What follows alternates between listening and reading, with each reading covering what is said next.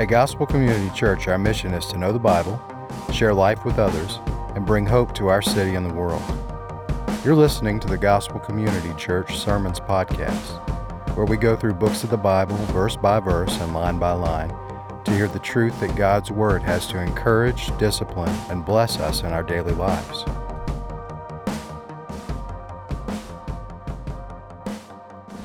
Good morning. If we've not had the opportunity to meet, my name is Kirk McDonald. I'm one of the pastors here at the church, and this morning it is my great privilege to bring to you God's holy, inspired, and inerrant word. May He add His blessing to it. Well, church family, I have some amazing news for us this morning. God is at work in human history.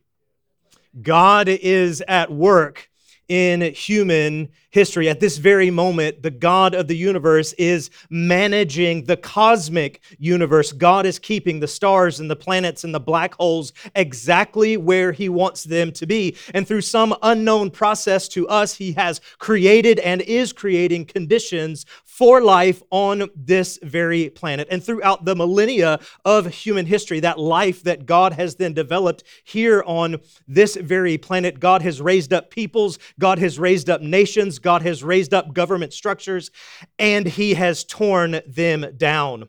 Every rising of the sun, every setting of the sun, every drop of rain, every ray of sunshine, every gust of wind has been God working His global plan in all of human history. And it's not just on a global scale, God having a global plan for all peoples everywhere. It is also on a local scale, meaning this, that God preordained when and where you would be born, what parents you would have, at what time you would live. God has preordained good works for you to do. He is not only at work in all of human history everywhere, but He is at work in the very lives of you and your friends and your neighbors. God is at work in human history.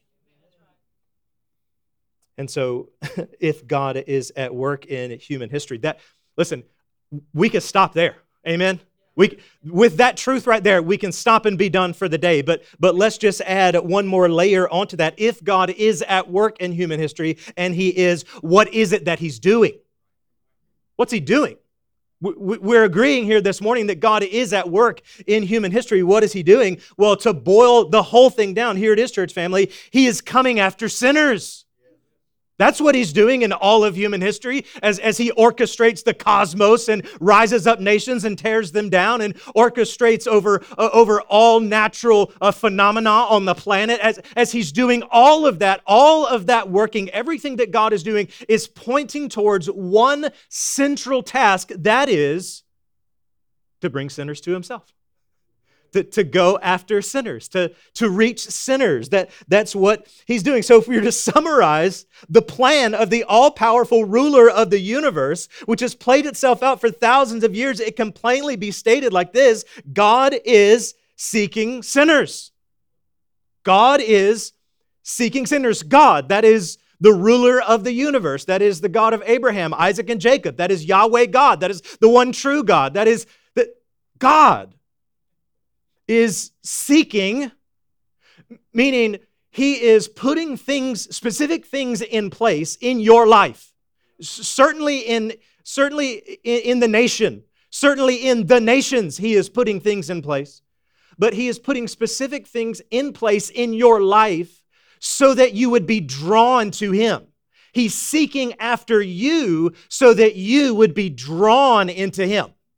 That is the cosmic plan of the God of the universe. He is seeking, He is drawing, He is calling, He is wooing, He is chasing down, He is relentlessly pursuing. And who is it that He's relentlessly pursuing? Well, sinners. Sinners, meaning in God's economy of the universe, He has set up a particular way in which we should live, and we all have said, no thanks. God has set up a particular life, a particular way in which we humans can find and experience our optimal flourishing, and instead we have chosen a lesser, less glorious path. In the kingdom of God, we are rebels. We have rebelled against the king. We have lied on the king. We have ignored the king. And yet it is this king, this God, who is searching after us. So the arc of all human history can be boiled down to this: God is seeking sinners. And listen to me. Every single one of us came in here with the most complex and crazy lives ever. Amen? Y'all got some stuff going on. I got stuff going on. And in the midst of all this chaos about what's happening in our world and what's happening around us and what's even happening in our own personal lives and deep down in the depths of our soul, what we need is a moment of clarity and a moment of sober reality as we look into what's really going on. And what is really going on? What's really going on is that the God of the universe is at work, and what he's doing is seeking sinners. And yes, it's that simple. It's absolutely that simple. So for what reason then? God is at work in human history. What is that he's doing? He's seeking sinners. For what reason? Is it for the reason of our destruction? Wouldn't he be right to do so? If it is his universe and he has said, this is the way in which I want you to live, and we have said, forget you, I don't care anything about that, I'm going to go my own way and do my own thing, wouldn't he be right to then say, well, then you're not allowed to live in my universe? Wouldn't he be right to do so? But church family, that is not the heart of our God. He is at work in human history. The work that he's doing in human history is seeking sinners, and the reason for what reason is so that we might repent. That's why he's seeking sinners. He's seeking sinners so that we might repent. And so repentance can be defined in this way: an absolute surrender to the purposes of God. Repentance then being a turning away from sin and turning towards God. This is why he is seeking after us. And so what's he doing? Coming after sinners. For what reason? For our repentance. And what is the result? Heaven rejoices. That's the result when a sinner turns from their sin and towards God. When a sinner surrenders all that he has to the purposes of God, then heaven rejoices. Meaning this: there is a party in heaven. In heaven, what happens is there's music, there's dancing, there's good food, there's good drink, there is unstoppable, overflowing celebration when you repent. Church, have you ever been celebrated? You personally. I mean, more than just they sang to you on your birthday. I mean, somebody went out of their way to celebrate you in such a way that it made you feel seen and known and heard and loved. Does that ever happen to you? Well, Christian, can I talk to you this morning? If you have turned your heart away from sin and towards God, he has rejoiced over you. A party in heaven ensued when you said, God, I am done with this way of life and I'm turning myself over to you. There was a party over you, over you, over you. Is God in love with his church, his corporate church family? Absolutely. And who is his corporate church family made up of? Well, it's made up of individual believers in whom he has rejoiced over. You have been celebrated. You have been rejoiced over because he is deeply in love with you. And as we continue on in that repentance, he continues to celebrate over us. Here it is. Here's the whole sermon. Y'all ready? God rejoices when sinners repent. He rejoices. He rejoices over you. When you take that initial step of faith and become a Christian, when you turn away from sin and turn towards God for the first time, there's a party in heaven over you. And then in our day-to-day lives, as we seek to follow Christ and become more like him, and as we kill sin and turn away from it and say, no, I don't want that. I want to be more like Christ. I repent of what I've done and I want to draw closer, nearer to you. There is more celebrating, more rejoicing. Don't you see what is flowing out of heaven is not shame and guilt being poured upon you. What's pouring out of heaven is not the disappointed heart of a father wishing you would just be a little better. What's pouring out of heaven, the heart of God to you, is not wishing and waiting that you would just finally get it together. That's not the heart of heaven at all. What is flowing and pouring out of the heart of God, the heart of heaven, onto His people is a sense of joy and rejoicing when we repent of sin. And so listen to me, church family. God is not waiting on you to get it together. Amen? Isn't that good news this morning? God is not waiting on you to get it together. He's not concerned about how many of the big problems in your life you have solved. God's joy in you does not come from a future version of yourself that is more polished. Help me today. God is not waiting on you to measure up to the super Christians around you. His joy comes when we collapse into His arms in a heart of broken repentance. That is the heart. That is the heart of God. And so, are you a sinner? Are you a sinner? Have you repented at any point in your life? Well, then guess what? The heart of God rejoices over you. That's why there's hope in this text this morning. That's why there's hope here. Resounding from this text this morning is that God is for you. God is for you. God has come after you. He has sought after you. He is chasing you down. And listen, His pursuit of you is so that repentance would be awakened in you. Oh, so somebody, like 3 or 4 amens on that with somebody. God's pursuit of you is so that repentance would be awakened in you. That's why He is pursuing, so that then there would be joy in Him over you. Do you see how that works? Are y'all making that connection? God's pursuit of you, God's pursuing you in your day-to-day life. He is coming after you in a multitude of different ways. This sermon right here, right now, being one of them. Amen? God is coming at, so His pursuit of you is designed to awaken repentance in you, a turning away from sin and turning towards Him. And then when that repentance is awakened in you, then He rejoices. When He rejoices, He pursues you more. When He pursues you more, it awakens more repentance, and He rejoices more, and it keeps on going. Amen. Y'all aren't as excited about this as I am. Okay. We need to get to the text. Let me just give us a framework of how we can work through this text today. I have 3 points. Don't be shocked. I have 3 points. Here it is. The first one goes like this. A Savior receiving sinners. We're going to see that in verses 1 and 2. A Savior receives these sinners. And as a matter of fact, verses 1 and 2 set up the whole rest of the chapter. We're going to see 3 parables in chapter 15, and verses 1 and 2 are the capstone over these 3 parables. This section of text has been called the heart of the Gospel of Luke. These 3 parables they're so familiar to us. These are very, very famous parables, and verses 1 and 2 essentially set the tone for the whole thing. So a Savior receiving sinners. Secondly, a sheep known for their wisdom, right? And their willingness to obey. A sheep found and rejoiced over. We're going to see that in verses 3 through 7. Then thirdly, my last point is going to be this. A coin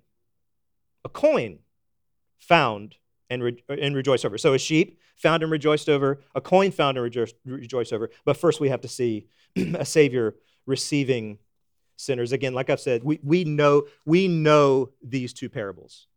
Y'all know them. Come on. And the danger then becomes that we would run past them and miss the depth and the riches of God's love and His joy over you, which He is desperately wanting to pour out upon you this morning. Don't miss it. Don't miss it. Okay, can we get into the text today? Help me today. Verse 1. Now, the tax collectors, we'll stop there. These tax collectors, we know these are Jewish men who have decided to work with the Roman occupying government, the hated Roman occupying government, to collect taxes for the Roman government from their countrymen. And in order to make money on the side, they actually extort more money from their countrymen than they're actually supposed to be taking. I mean, these guys are hated.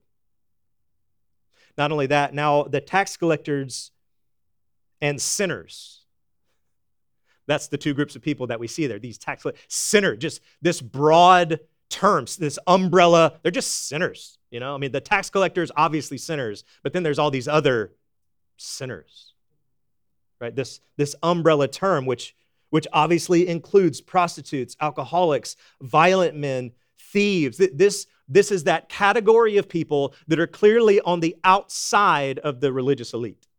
They're clearly, they have accepted their lot in life to live against God's law. Like, of course, we ignore God. We don't go to the temple. We don't do all that religious stuff. We're sinners. That's that group of people. Now, tax collectors and sinners, watch this, we're all drawing near to do what? Hear him. To hear him. Who was with us last week? We heard the sermon on Luke 14. Again, y'all know we preach through books of the Bible. Don't let the chapter divisions throw you off. Chapter divisions came in way later. Let your eyes back up to the last verse of chapter 14. The last verse of chapter 14. It is not of use of the soil or manure to throw it in the pile. It is thrown away. The last thing Jesus said in chapter 14. He who has, what? Ears to hear, let him hear. Verse 15, or verse 1 of chapter 15. Now the tax collectors and sinners were all drawing near to hear him. Here are these non-religious sinners, tax collectors, the lowest of the low in the religious society, and they're coming to hear him. Now we see this. This is not the first time we see Jesus doing this. A religious Jewish man, he's supposed to be holy. He's not supposed to be associating with these type people, but this is not the first time that we've seen that. Think about Luke chapter 5. We saw that back when we were in chapter 5. Luke chapter 5, verse 31 through 32. Look at this. And Jesus answered them, those who are well have no need of a physician, but those who are sick, I have not come to call the righteous, but sinners to repentance. This is Jesus' MO. This is what he does. Now, again, Jesus is not saying there that there is a particular class of people who are well and righteous in the sight of God and they do not need any help. Therefore, he has not come for them. Jesus knows that everyone needs to repent. He is after those who are willing to acknowledge that they are sinners.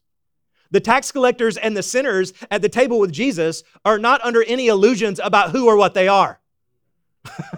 They know they're sinners. They know that these tax collectors know that everybody hates them. It's not any news to them. Now, look at verse 2. Oh boy, here they are. You guys have been waiting for them to show up. Here they are again. Tax collectors, sinners, third group now, and the Pharisees. The Pharisees and the scribes, again, the religious elite, the ones who have created rules about the rules, the scribes then, the guys who sit around all they study the Bible, they copy it down. What do? Just think about, so they grumbling. It makes us think about, so if the scribes and the Pharisees then are this New Testament representation of the children of Israel in the Old Testament, where do we make this connection with the word grumbling?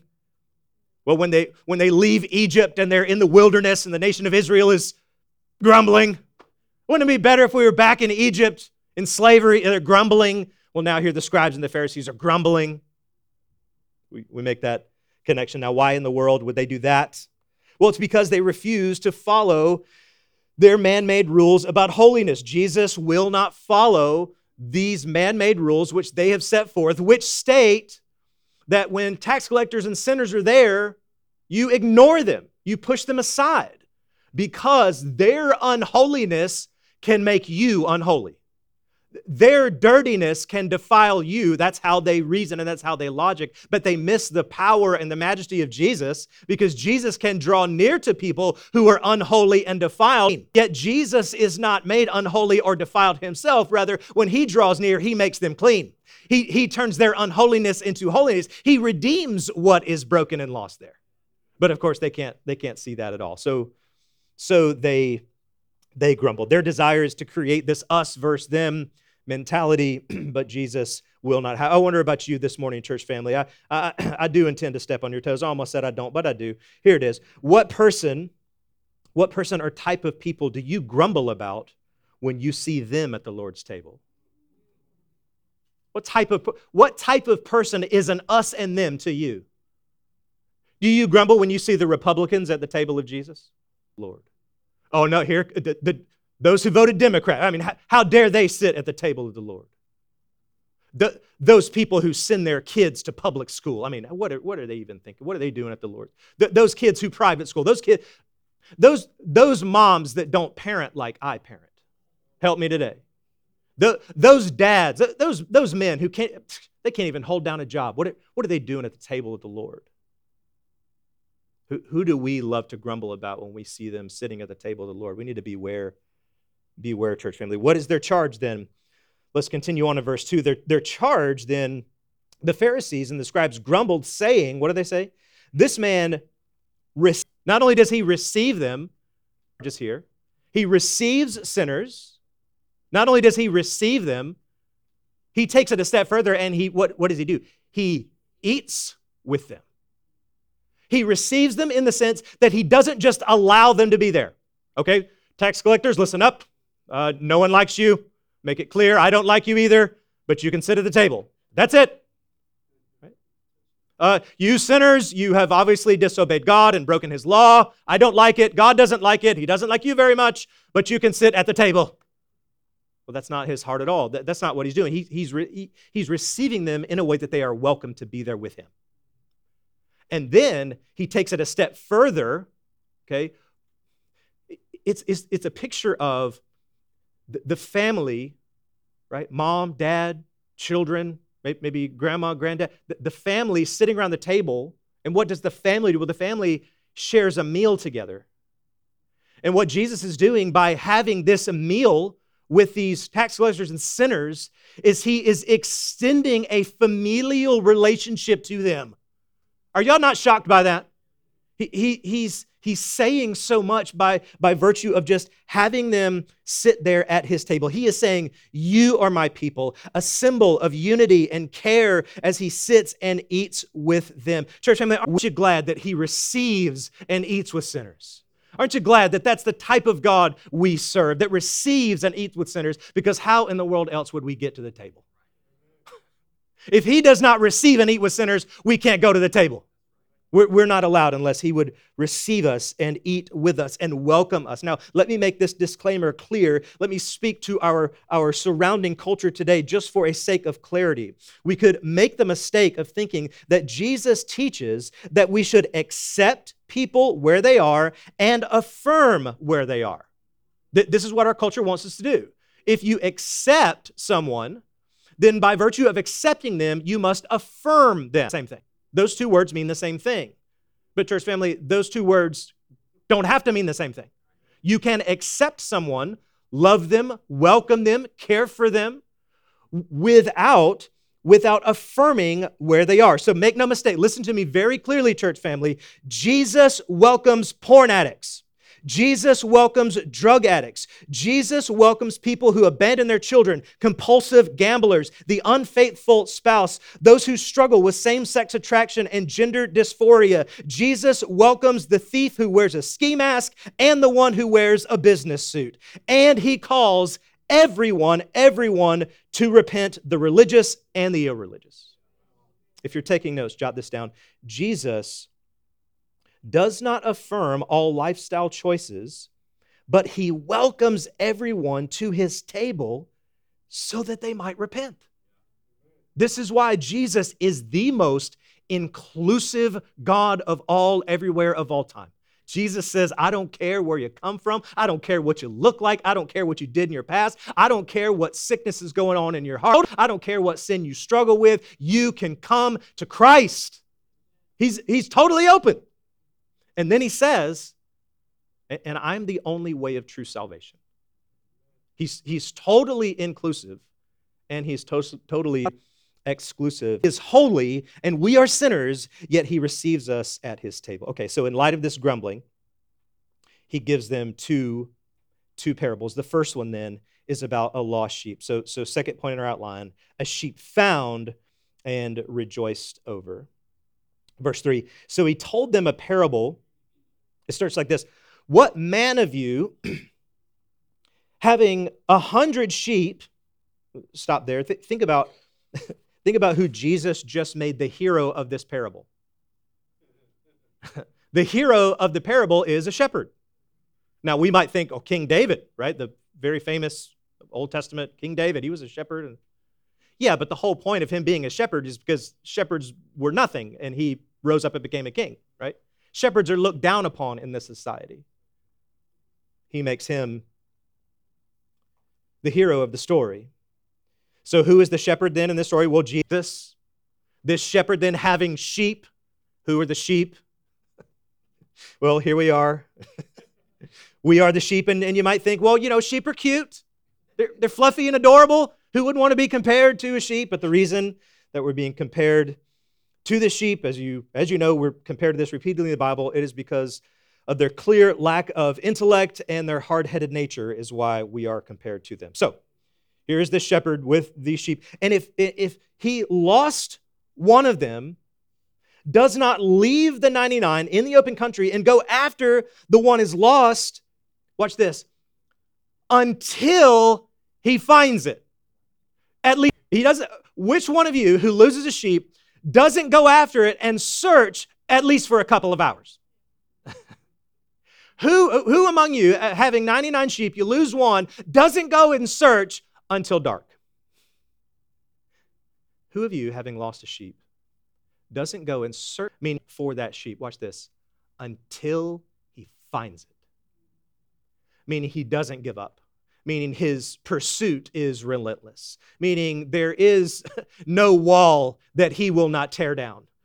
Meaning there is no darkness he will not light up. No mountain he won't climb up coming after you. This is the type of God that we serve. The pursuit, this relentless pursuit, is until he finds it. He's not stopping till he gets it. So the point of the numbers, okay, so commentators go back and forth. Why the 99? What's going on? Is there some type of symbolism or representation? Is this representing a rich shepherd, a 99? It seems like a lot of sheep. Or is this a poor shepherd? He doesn't really have a lot. 99, maybe it's not too much. What's going on with these numbers? The point of the numbers then is that 99 is significantly greater than 1. That's the point. The point of the 99 versus the 1 is that 99 is a lot and 1 is not. So conventional wisdom might say, we did a good job. I mean, if you, at the end of the day, you worked all day and here you got the corral set up and here they go 1, 2, 3, 55, 8, so on and so forth, 98, 99. Oh, hey boys, 1% lost today. I mean, that's not that bad. I mean, consider difficult terrain, predation, theft, dehydration, lack of forage, disease, on and on we could go. We only lost 1. Let's rejoice over the 99. Isn't this what a reasonable shepherd would say? He wouldn't leave his flock unprotected because he might lose even more. So he throws up his hands and says, oh well, and leaves it, and he's happy with the 99. But Jesus has radical resolve.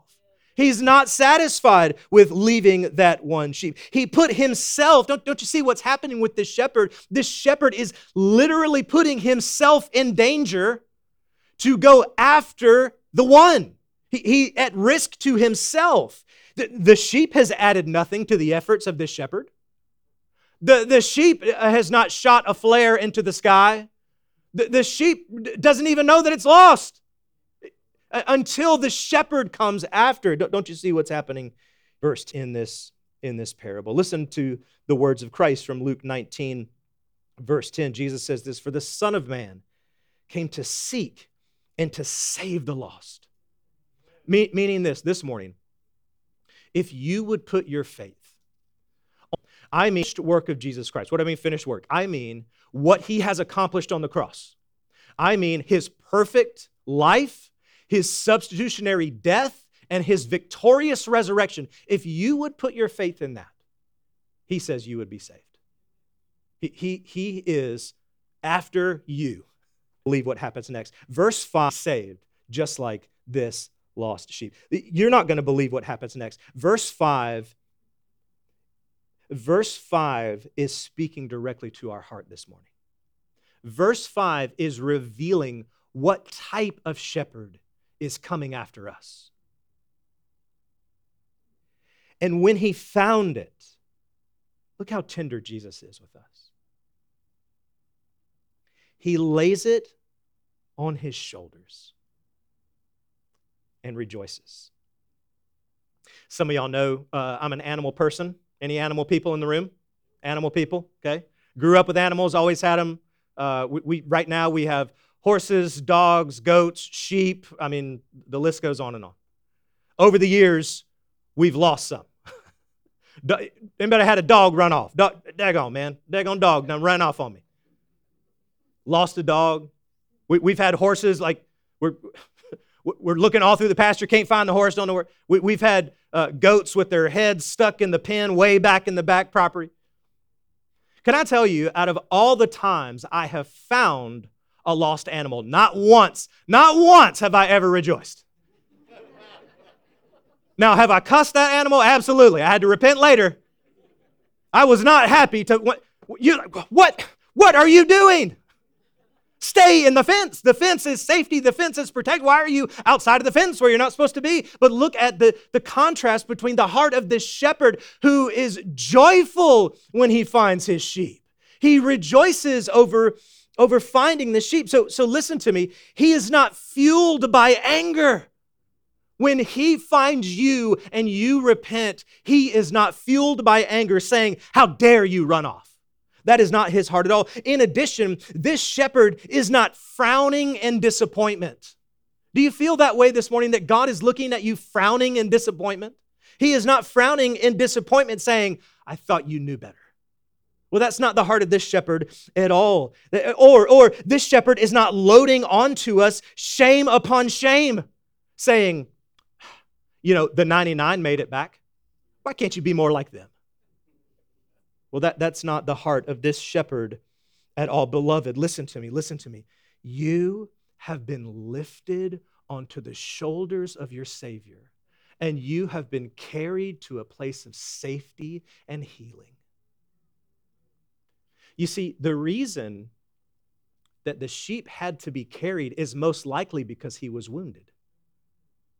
You see, either he was wounded and couldn't actually walk himself, or he was just too plain stubborn to follow. Either way, the shepherd lifts him up and takes him to a place of safety and healing. Praise this God. But that's not all. Look at verse 6. And when he comes home, he calls together his friends and his neighbors, saying to them, rejoice with me, for I have found this sheep that was lost. The Pharisees thought that God's rejoicing was over the destruction of sinners. That's when God rejoices. That's when God's happy. When there's fire from heaven upon the ungodly. When there's lightning bolts and hailfire and brimstone and God burns up his enemies. And that's when we have the party. And Jesus is saying, no, you don't understand. The heart of God rejoices not at the destruction of sinners, but at the redemption of sinners. That's when God rejoices. Look at verse 7. Verse 7 is the heart of this whole text. Just so I tell you, there will be more joy in heaven. Joy in heaven also meaning joy in God, the heart of God. That's what that means. There'll be joy in heaven over one sinner who repents. I said at the beginning, I'll say it again. God rejoices. God rejoices when sinners repent. That's the whole main point. God rejoices when sinners repent. The love of God provides an opportunity for repentance. If we have eyes to see this kind of love, this kind of seeking, pursuing, if we understand it, then it draws us to repentance. And when we repent, heaven will rejoice. Listen to the way the commentator James R. Edwards says it. He has an amazing commentary on the book of Luke. Here's what he says. Repentance is not the cause of God's love. Oh, help me today. Repentance is not the cause of God's love, but the result of God's love. That's what makes Christianity different than every other religion in all the other religions. This one says God's love. Again, it's not, okay, God says, I'm ready. I think I might be prepared to love you. I mean, I'm this close. I've looked over your life. You've tried really hard.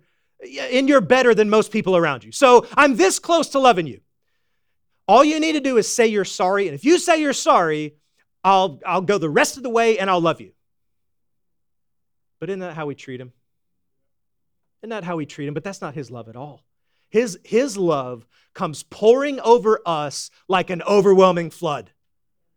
His love comes out of heaven like a volcano, just raining down on us with His love. And the result of our heart says, I have to follow Him. Do you see how different those two things are? It's so important to understand. Look, okay, verse 7, just so I tell you, there will be no more joy. There will be more joy in heaven over the one sinner who repents than over the 99 righteous persons who need no repentance. Now remember, this is a parable, so we cannot stretch it too far. Jesus is not saying that there are people who do not need to repent. Remember, He's speaking to the scribes and the Pharisees. People who think they don't need to repent. After all, we're going to see that highlighted in the third parable, which we will not get to today. But we'll see that highlighted, that the religious people don't think they need to repent, like the older brother in the parable that we're going to see, the parable of the two lost sons. They don't think they need to repent, but they do. So God rejoices when sinners repent. So if it is true that God rejoices when sinners repent, then on the other side of that coin is also true that God laments when we present ourselves as having it all together. Meaning He rejoices over church repentance, but laments over self-righteousness. Church family, how are we ever going to reach a lost and dying skeptical world if we don't just right out admit that we are lost sheep in need of a Savior? I feel like the evangelical world, the church world, is trying to modify its message to say, all you need to do is add a little Jesus to help better your life. Just add a little Jesus. Keep whatever path and trajectory you're on, that's probably good. And so all you need to do is just add a little Jesus. Jesus can help you achieve your goals. And what a distorted, ridiculous message that, listen, for the most part, look at how has it worked? It's been an epic failure as people continue to walk away and to leave the church and say, there's nothing within those walls that interests me. There's that message of add a little bit of Jesus to my goals and my way in my life. I tried it and it doesn't do anything. The real message is total and complete repentance and surrender to Him. It's not this message a little bit. He's asking for all of it.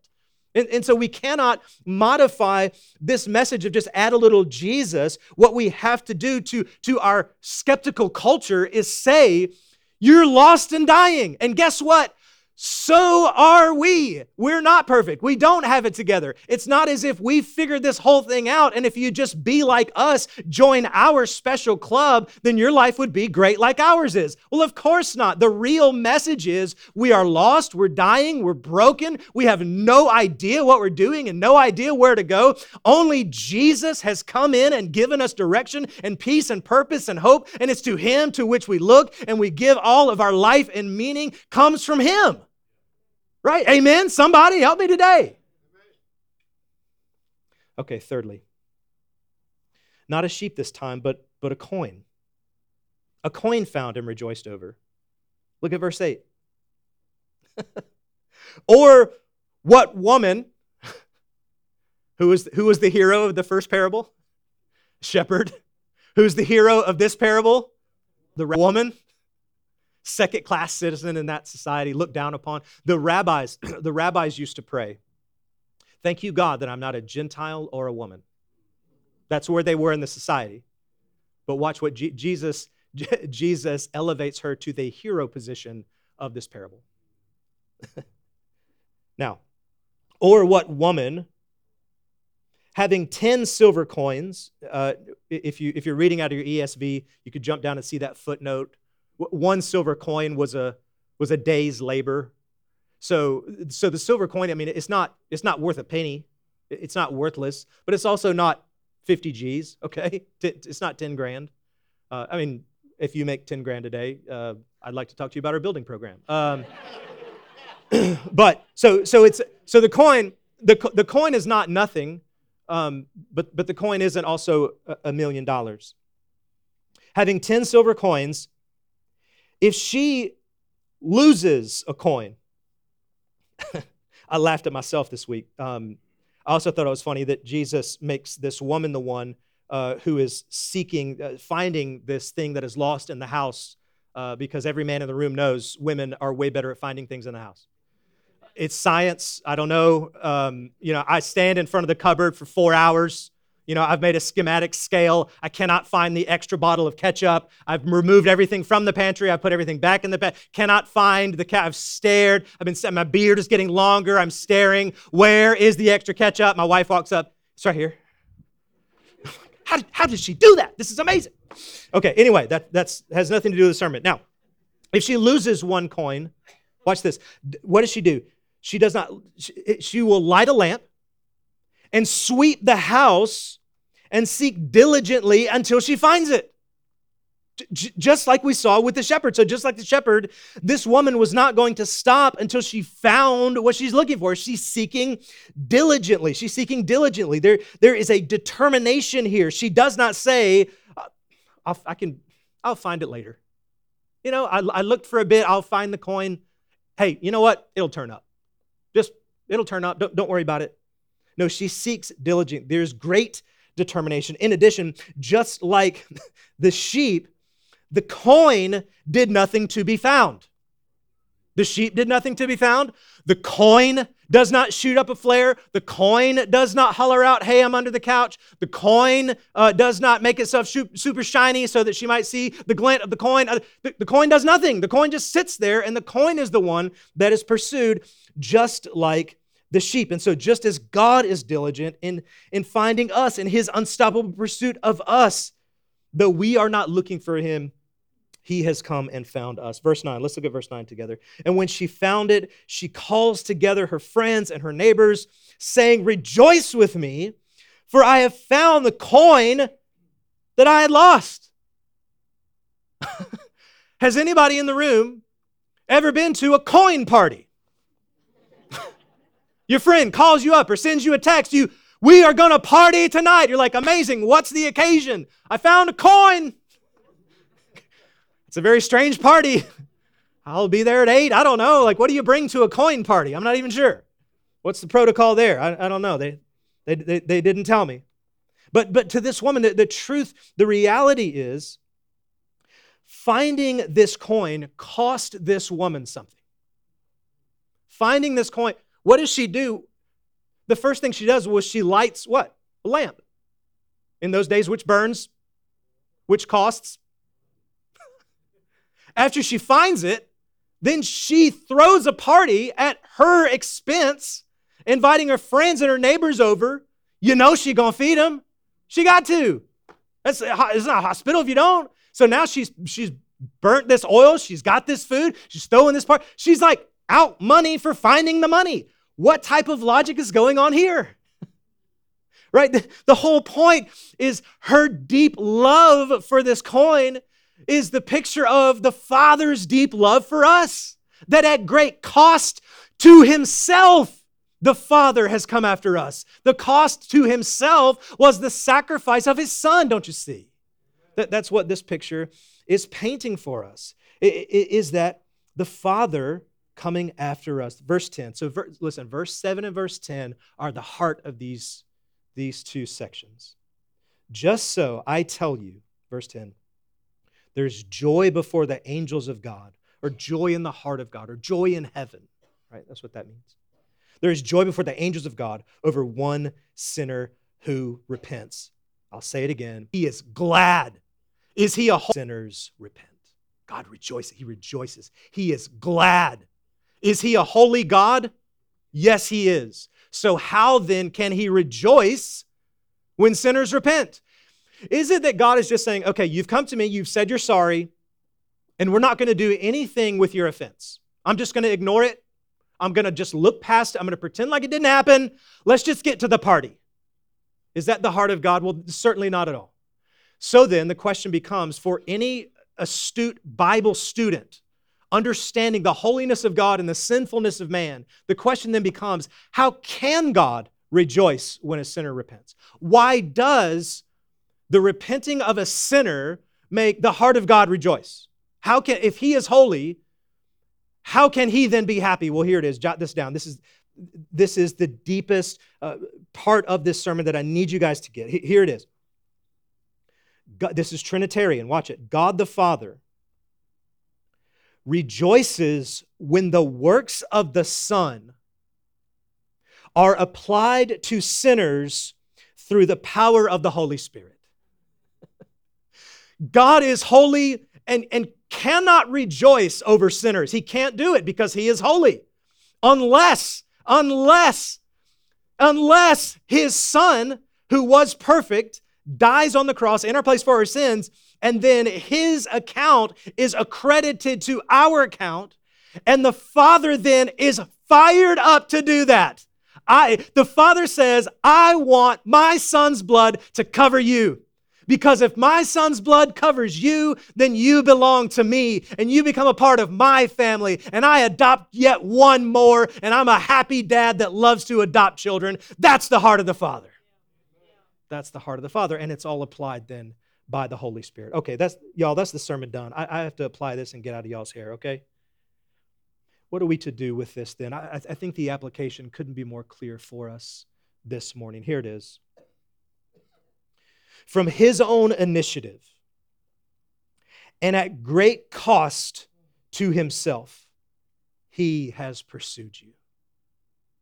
And if that is the case, he is pursuing you, so repent. Church family, don't you see? His pursuing is so that repentance would be awakened in the heart of the believer. That's why he is pursuing you. To the sinners and tax collectors, and also to the scribes and Pharisees, he says, repent. It's both groups.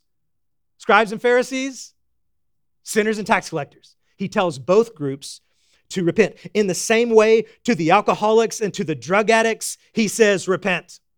In the same way, to the front row Baptists and to the Sunday school teachers, he says, repent. Amen? To the thieves out there, again, that wear ski masks or business suits, he says, repent. And to the one who says, I read King James only and I go to a whatever strict Baptist church, he says, repent. This is the message of God. And when we do repent, God rejoices when we repent. And so I said it before, I want to remind you of this. God is not waiting on you to get it together. Take a deep breath this morning, take a deep breath and let out all of the masks and the pretension and the joking and the phoniness. Listen, we don't need that here. We have enough of that out there. The world has enough of that out there. God is not waiting on you to get it together. He's not concerned about how many of the big problems in your life you have solved. God's joy in you does not come from a future version of yourself that is more polished. God is not waiting on you to measure up to the super Christians around you. Amen? His joy comes when we collapse in his arms and a heart of broken repentance. Oh, the overwhelming, never-ending, reckless love of God. It chases me down, fights till I'm found, and it leaves the 99. Church family, I couldn't earn it. I don't deserve it. And still you give yourself away. Oh, the overwhelming, never-ending, reckless love of God. There's no shadow you won't light up. There's no mountain you won't climb up coming after me. There's no wall you won't kick down. I need this one this morning. No lie you won't tear down coming after me. Oh, the overwhelming, never-ending, reckless love of God. Let's pray together. Oh God, we thank you for these two parables, the parable of the lost coin, the parable of the lost sheep. We pray that you would minister to that to our souls now, your pursuit, the pursuit of us at great cost to yourself. You have come after us to love us, to pursue us so that we might repent and so that heaven might rejoice. I pray that we would be filled this morning, not with a sense of a frowning God or a God piling shame upon us for what we have done, but a repentant who with open arms says, collapse onto me with a heart of broken repentance. May that be in our hearts this morning. May you fill us with that vision of you and who you are. I pray all these things in Jesus' name.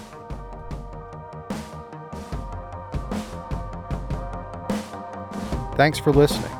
Feel free to share the contents of this podcast, but please do not alter it in any way without permission. Please like, follow, and subscribe to us on Facebook or iTunes. Visit gospelcc.com for more content like this.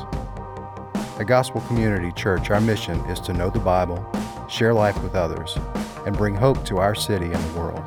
Thanks again and have a blessed day.